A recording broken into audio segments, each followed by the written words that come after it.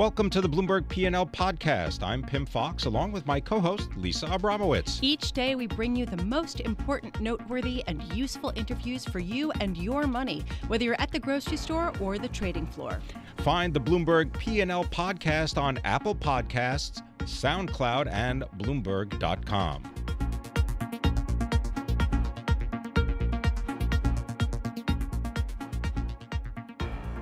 Questions about the U.S. dollar. That's why we have Douglas Borthwick. He is managing director and the head of FX at Chaplain and a Company, and he joins us now. Doug, thanks very much for being with us. Just a question about the dollar is, why is the dollar not looking stronger? I mean, maybe it's a sort of facile argument, but let's see. Macro backdrop, U.S. growth is good. Tax cut has already been done.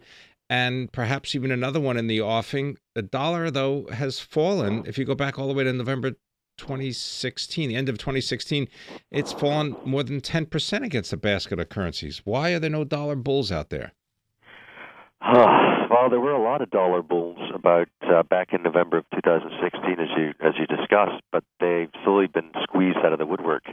I think that there's an expectation, or folks certainly expected that as the Fed raised rates, that would be positive for the dollar. But they forgot at the same time that as the Fed raised rates, other countries would also start raising rates as well, or start moving out of the quantitative easing that they were getting into. And against Europe specifically, you've seen Europe turn around and now start to discuss getting rid of their quantitative easing. You've got the Chinese talking about getting rid of theirs, and that creates some headway against which the dollar has a tough time in strengthening. But at the same time, you have to remember that global central banks have been incredibly overweight the dollar, especially given what was happening in Greece about 10 years ago. Now that the Greece issue is something that no one talks about, these central bank reserve managers are reallocating back again, and they're taking some of that overweight dollar exposure, and they're putting it into other currencies. The euro is a good example of where money's going. Money's also going into the yen, but a lot more money is going into the Chinese currency because the Chinese currency is now seen as a reserve asset as well. And so instead of allocating money towards the dollar, you're seeing central banks now allocate it to different currencies, and that's also seeing dollar weakness. You know, Doug, you raised a really interesting question. How much is this a normalization of the dollar relative to the rest of the world, and how much is this an overcrowded trade that the dollar will keep on weakening? Well, I think that the dollar would be an overcrowded trade if central banks were extremely underweight the dollar. Unfortunately, they're still extremely overweight the dollar, where as much as 65% of their portfolios are still in the U.S. dollar. However, maybe 20-25% of their trade flows go to the U.S. And so I would expect that you'll continue to see this reweighting going on for quite some time. Now, before the euro dropped down to 104.50, remember we were trading up around 150. And right now the euro is trading at 123, the figure. So in my mind, maybe we're halfway through in the move. But essentially, before the European crisis, the dollar was in a weakening trend. It was just interrupted by Greece, and now we're slowly getting back into that weakening trend. But I think the central bank managers, especially when it comes down to the Chinese currency, are more interested now in putting less weight into buying U.S. treasuries and more weight into buying treasuries in Japan, let's say, and certainly in China. So do you have a particular level for the dollar-euro right now? Dollar-euro, as you said, 123, let's call it. Well, it's 123 right now. I think we're going to see up to that 130 and 140 level for sure. And I think it's just really a matter of time. It's not about the direction. I think it's more about the pace. And I think that the U.S. is very concerned about making sure that the pace is not too fast of dollar weakness. But this administration, as we all know, wants a weaker dollar. They just can't talk about it anymore. Now, I'm wondering, the flip side of a weak dollar has been, at least in the past few months, a strong emerging markets currency, basket of currencies. And do you expect that to continue? Yeah, they're really one and the same. So if you're short dollars, well, let's say the dollar was to strengthen considerably, maybe 10, 15%. A lot of these emerging market countries have significant dollar debt exposure. So if the U.S. dollar was to strengthen significantly, that would cause their debt exposure to go up, and their interest payments may be unpayable, and you could have an emerging markets debt crisis. So as long as the U.S. dollar continues to weaken, that's very positive for the emerging market countries that have that dollar exposure. Well, so just I'm wondering, what would you have to see to make you change your mind about the thesis that the dollar really is in a steady weakening kind of pattern here?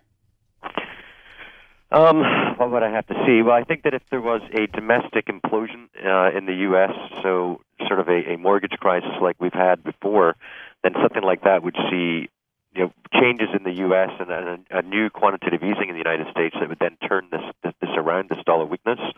And I think that quantitative easing, again, would be sort of the way to have that happen. But I don't see quantitative easing on the horizon right now, especially given the Fed and where it's standing. Got any thoughts quickly on, let's say, dollar versus the loonie versus the Canadian dollar? I think that dollar Canada will continue to move lower, just as dollar Mexico continues to move lower, really on the back of the fact that I think that folks' fears about NAFTA are going to end up being overblown. I think that NAFTA will end up being done, and that'll see then a flow back into Canada, because the Canadian dollar has obviously had a lot of weakness on the back of fears over NAFTA.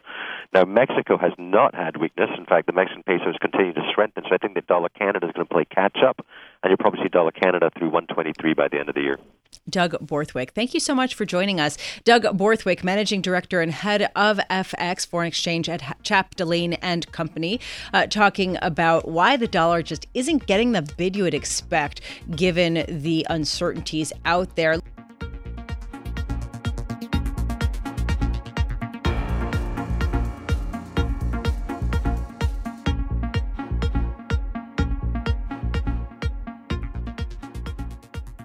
President Donald Trump has said that Amazon does not pay its fair share of taxes. The president also has said that Amazon does not pay fair rates to the U.S. Postal Service. And indeed, the president on a tweet recently said that it's reported that the U.S. Post Office will lose $1.50 on average for each package it delivers for Amazon. Here to help us understand more about the relationship between Amazon and the U.S. Postal Service is Satish Jindal. He is the president of SJ Consulting, and he joins us from Swickley, Pennsylvania. Satish, always a pleasure. Now, just give people a little bit of your background so they understand your expertise in the world of logistics and transport, and then help us unpack sort of the back and forth between President Donald Trump and his comments about Amazon and the U.S. Postal Service. Thank you, Pim. I have been dealing with the post office for their parcel services since 1991, when I actually utilized the post office from my days at FedEx Ground for deliveries to many of the residential areas because they have the best network for it. And since then, I have worked with them also as a consultant to help them implement the Parcel Select service, which is the service that Amazon uses for the last mile delivery for residential packages that it has. And for Mr. Trump, with all due respect to him, to suggest that post office loses money on Amazon is almost him creating fake news that he tells everyone else about not putting out fake news. Right. And there is a Postal Regulatory Commission, which is another congressional body appointed by the Congress and the President. They have an oversight on the post office, and for any special pricing that they give out for parcel services to any customer, whether it's Amazon or UPS, FedEx, which are very big customers of the post office, Postal Regulatory Commission has to approve it, and post office has to demonstrate to them that they are covering their cost, not just the variable cost, but also the fixed cost that is part of the post office's network, which is supported by the first-class mail. So let's get sort of the facts of what the arrangement is between the Postal Service and Amazon. And is there any sort of, if not, fact-based truth to what President Trump is saying, sort of anything to sort of edify the sentiment that he's expressing? But there is comments. There are comments by UPS, FedEx on occasions that they think the post office parcel services are not covering the full cost of what it takes for them to deliver. And they say that partly because they are a competitor of the post office, even though they use the post office for that delivery of their residential packages, just like Amazon does. So it can provide some noise in that system. In addition to that, you have some sell-side analysts who put out reports where they suggest that Amazon only pays $2 per package and that it costs a lot more. They do not have understanding of how the last mile works, and it is the best service that post office has, and they actually make money on Parcel Select from all the customers, including from Amazon, UPS, and FedEx. All right, now let's step back for just a second and get your thoughts about how the logistics supply chain will be affected by the various tariffs that have been spoken about and that you know about, and what that would mean to the cost of actually getting the goods and services to the people that want them. Anytime and it's not just the amount of tariffs that they impose.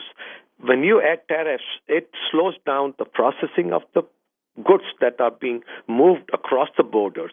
And through our ship matrix technology that you're aware of, we have visibility to how many international packages get delayed when they have to be processed for customs.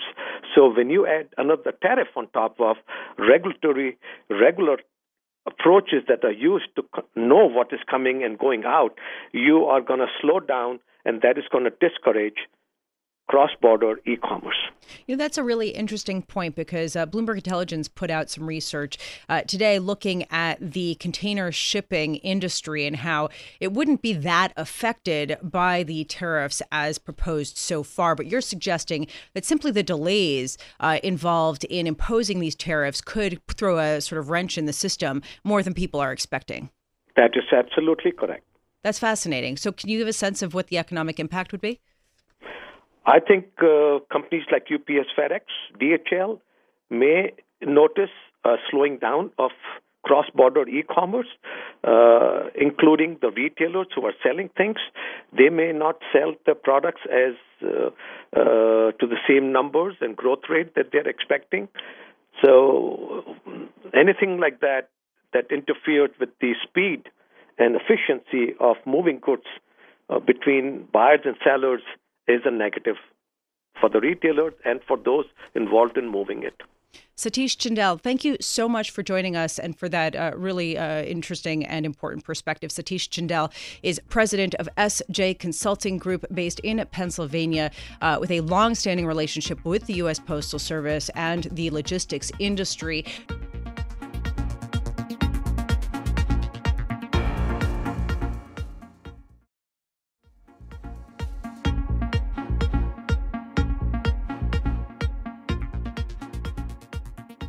Saudi Arabia has been in the news quite a bit in recent months. Not only is there the FTSE EM inclusion of Saudi Arabian stocks, but also we are all wondering, when is Saudi Aramco going to file for what may be the biggest initial public offering in history? Joining us now, Dr. Ellen Ward, energy markets and policy analyst and a non-resident scholar at the Arabia Foundation. She is also the author of a book that just came out, Saudi Inc., that really tracks the history of this nation through the eyes of the Saudi Aramco behemoth. So, as we sort of prepare for this IPO that may or may not happen this year and possibly may not happen next year, what is the most underappreciated fact about the family behind Saudi Aramco that might, factor into people's understanding of this?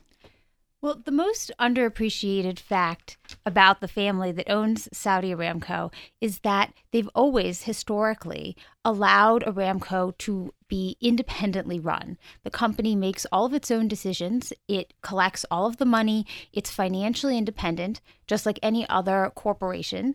And it pays taxes to the Saudi government. And the Saudi government has never tried to control Aramco's finances. They've always let it run itself and be the most profitable company it can be.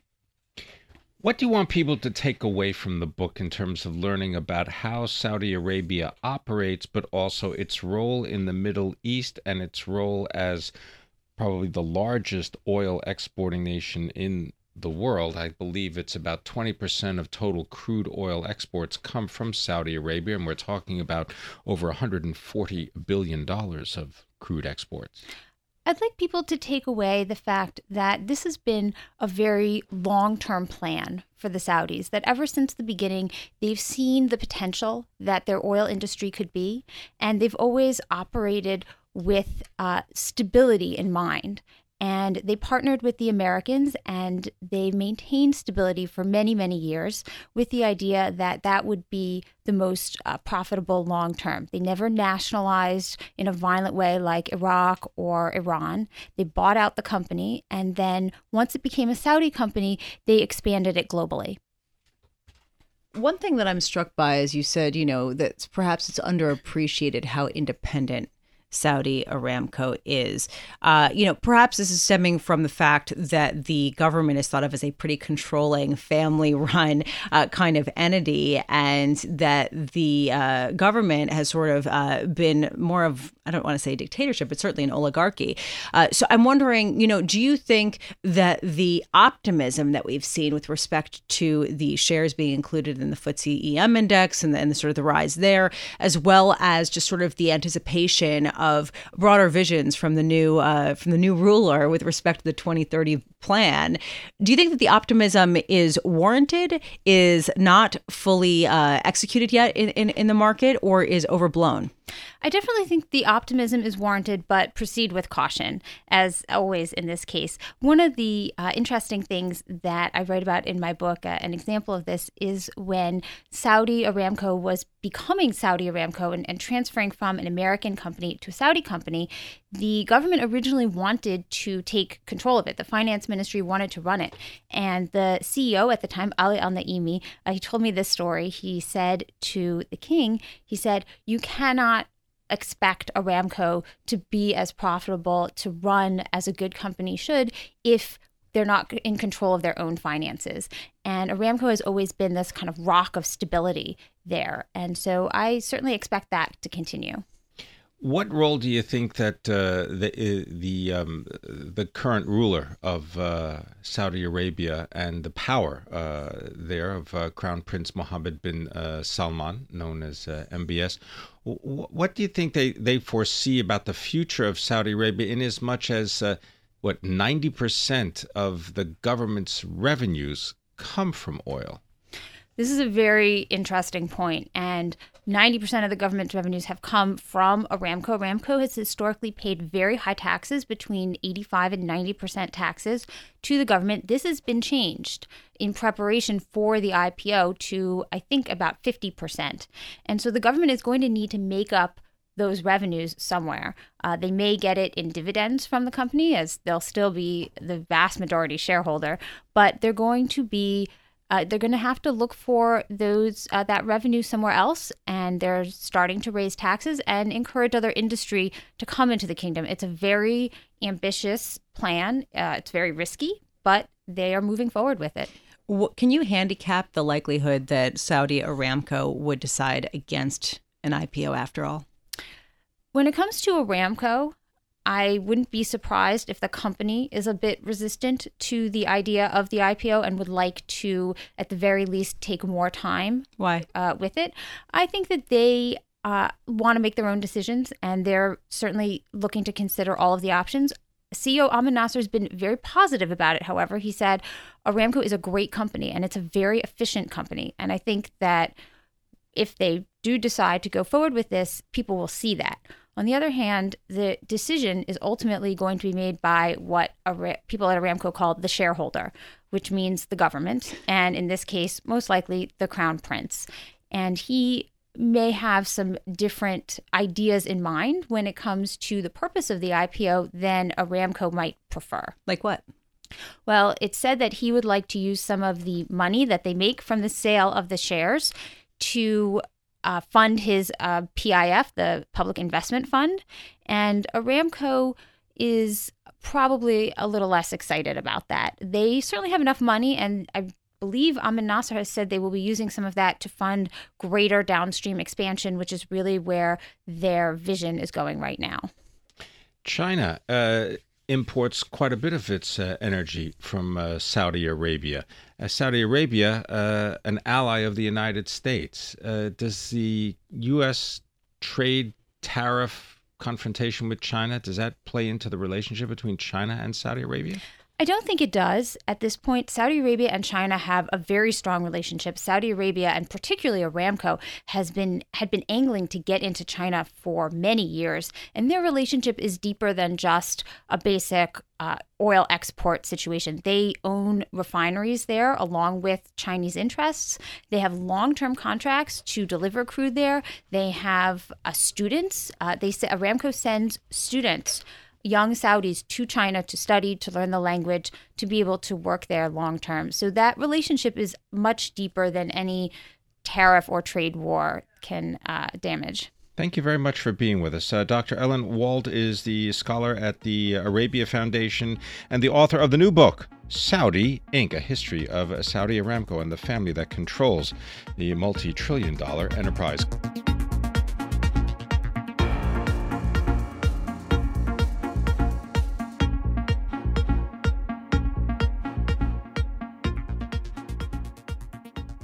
Well, when it comes to investing, are you a raccoon? Are you a coyote? Are you someone who's interested in risk parity? Well, Rob Croce could be all these things. He's the managing director of quantitative strategies at Salient, and they are based in Houston, Texas. He joins us here in our 1130 studios, and you can follow Rob on Twitter at Roberto M. Croce, Croce. Rob, thanks very much for being here. I mentioned raccoons and I mentioned coyotes because Salient is also the home to what I consider to be two very interesting continuums of information, the Epsilon Theory newsletter and the Salient blog. And let's begin by asking you about what actually is risk parity. What is that? What is that when it comes to investors? And then tell us what kind of animals we might be. Sure. Risk parity is a portfolio allocation that tries to use information about the riskiness and the relative riskiness of different types of assets like stocks and bonds and commodities to size positions so that you're not really making a bet on any one of them. You really want to have a balance across the different types of economic regimes that we could face in the future. The idea is that you really don't know what the future holds, so you should really be ready for anything. I'm so glad you're here today, because the market is, certainly the equity markets are seeing a real risk-off feel, although backing away from some of their earlier lows. You're not seeing the same reaction in bond markets. And I'm wondering, when you are sort of betting on traditional correlations, how challenging is that to truly kind of hedge or be, sort of diversified and sort of distributing your risk? Sure. So the thing is, there is no traditional correlation. Recently, the correlations between stocks and bonds have been negative, but if you go back further, they were very positive in other environments. So the key is to adapt. And so understand what the correlation environment is like today, understand what the volatility environment and the conditioning of each of these asset classes is today, and that tells you a little bit about how likely they are to respond to different economic shocks, if you will. So when the market does sell off on a day like today, are you in there buying? So we're not buying the dip explicitly. What we're doing is we're figuring out where risk is, and we're updating our information about the riskiness of each of these markets based on what we're seeing today. But you're trading. Yeah, sure. We're trading. We're rebalancing every day. But Rob, let me go back to your idea about what is risk parity, because isn't the risk always there? The risk is always there, but it changes. So how does it change? The likelihood that the market will drop 2 or 3% in a given day changes dramatically from one environment to another. So if you look last year, 3% intraday moves didn't really happen, whereas they are commonplace this year. We've seen the market up 1.5, then down 1.5, closing flat several times this year. And so that means that the risk environment's changed, and the likelihood that you lose big on any given day is different today than it was last year. Yeah, but that implies that every investment is being made at the market right now. If your risk is built into the price of what you paid for a specific asset, your risk might be wildly different than the risk of someone who's making that specific bet today. Totally agree. But we try to view the world in mark-to-market terms, because at the end of the day, if your portfolio loses 15% today or over the coming week, even if you paid a lot less, you're going to feel something, and your behavior is likely to change. So it's very, very hard behaviorally to separate yourself from where the market is. If you really can do that and step away and not pay attention to what the market does, maybe buy and hold makes a lot of sense. All right. So when the market has been volatile, frankly, risk parity and managed future funds have come is sort of under attack by a lot of people and have become a whipping post, saying that these are the funds that sell when things are down and buy when things are going up, and they've underperformed as a result. What do you say to them? First of all, they really haven't underperformed a result. In risk parity, position sizes today are much, much smaller than they were coming into the year. And so we're much more protected against, the downside that we're seeing today. All right, but what about the managed futures, a concept that sort of the momentum trade that people pile in as things sort of heat up? And that's the reason why we've seen sort of the bigger move up or down in the stock market heading into close and sort of these bigger swings. Do you think that that's true? I don't think that the managed futures is big enough to exacerbate the swings as much as, equity managers just throwing in the towel. The thing about managed futures is that they have a plan. The strategy has a plan, and that means that you trade in a very controlled way because that controls impact costs. Whereas, people who are throwing in the towel, that's much more likely to be what hammers the market on any given day. Now, that's a behavioral characteristic. Exactly right. Yeah. Okay, so let's use some animal analogy, because I know that on the Epsilon Theory letter on the blog, you talk about how you have a choice as an investor. You can be a raccoon, you can be a coyote, you can also be a victim or try to insulate yourself, or you can actually engage in what is going on. Can you maybe describe quickly for people what that means and how they can apply it to their investment thesis?